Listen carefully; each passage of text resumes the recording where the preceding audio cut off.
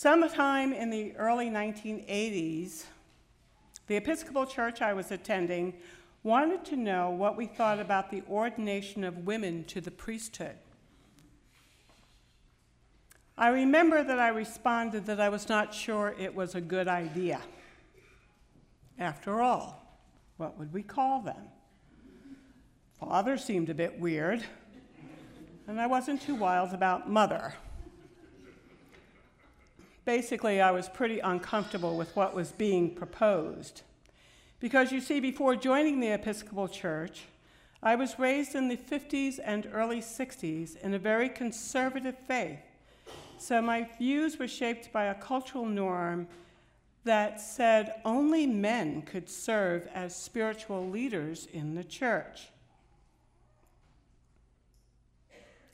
The irony that I am now clergy and that I just attended the ordination of the first woman bishop in this diocese is not lost on me. I have learned that God is patient. God waits for us to catch up. God is not beholden to the limits of our thinking. And God does not pay attention to society's rules. Limitations regarding our understanding of who we can be often start during the earliest years of our lives. It has also been my experience that in addition to society and faith traditions, families can often define our sense of who we can become. See if this sounds familiar to you. In some families, only one child can hold a specific title. She is the pretty one. He is the athletic one. She is the smart one. He is the funny one. One. Just one. No one else in that family can hold the title. So once a sibling is designated, for example, as the family business person, good luck getting your work noticed.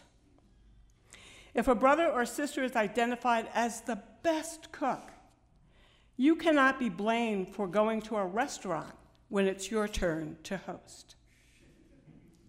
The message is clear. You get one role. This is what you're expected to do, and don't rock the boat by trying to be or do anything else.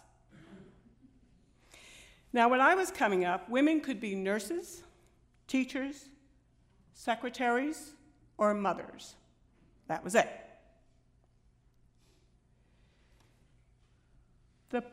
The fellow, the man who recognized that he was good at nurturing and taking care of children, who thought it would be great if he could stay home and take care of the kids while his wife went out and earned the living, was as rare as a unicorn. It just was not done. Taking care of children was women's work. It is important for all of us, men and women, to think about the stories we tell ourselves about who we can be.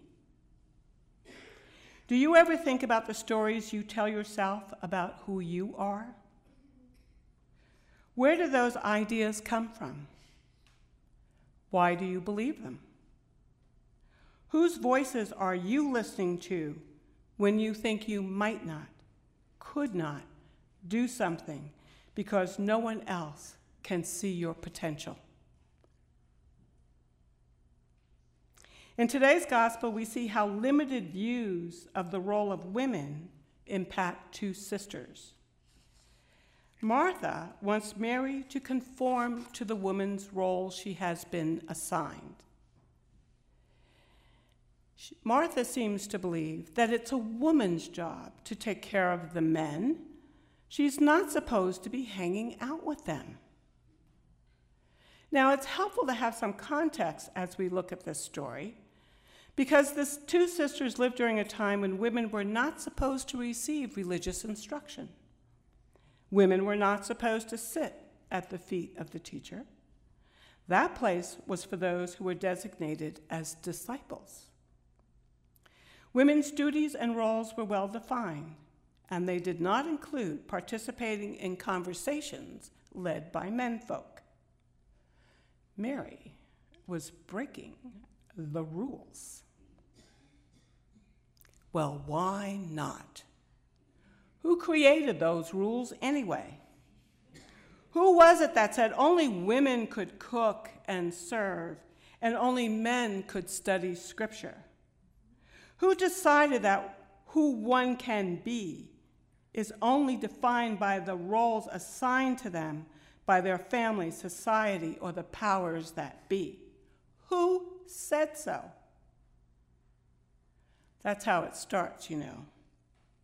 Anytime someone wants you to stay within your role limitations, it usually starts with someone saying something like, well, you know what they will say about you if you don't follow the rules.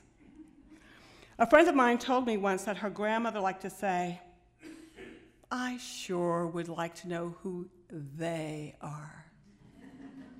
Me too. Jesus sees at once what needs to happen. He encourages Martha to take a moment to think about the situation in a different way. Mary was doing the right thing. She was learning, growing, and becoming who she was meant to be, a faithful follower who would be there to care for him at a time when it would be needed. Let's suppose for a moment that Martha got it and decided to stop what she was doing and joined Jesus and the others.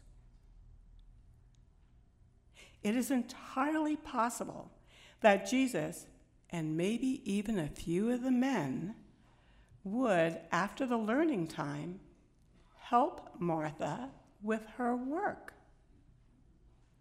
You know, it is implied in John 21, verses 9 through 12, that Jesus could cook breakfast. And we know that he was big on service.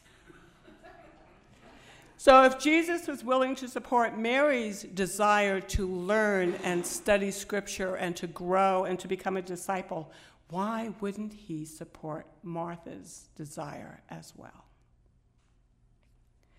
Following Jesus requires that we see beyond the expectations and limitations we set for ourselves.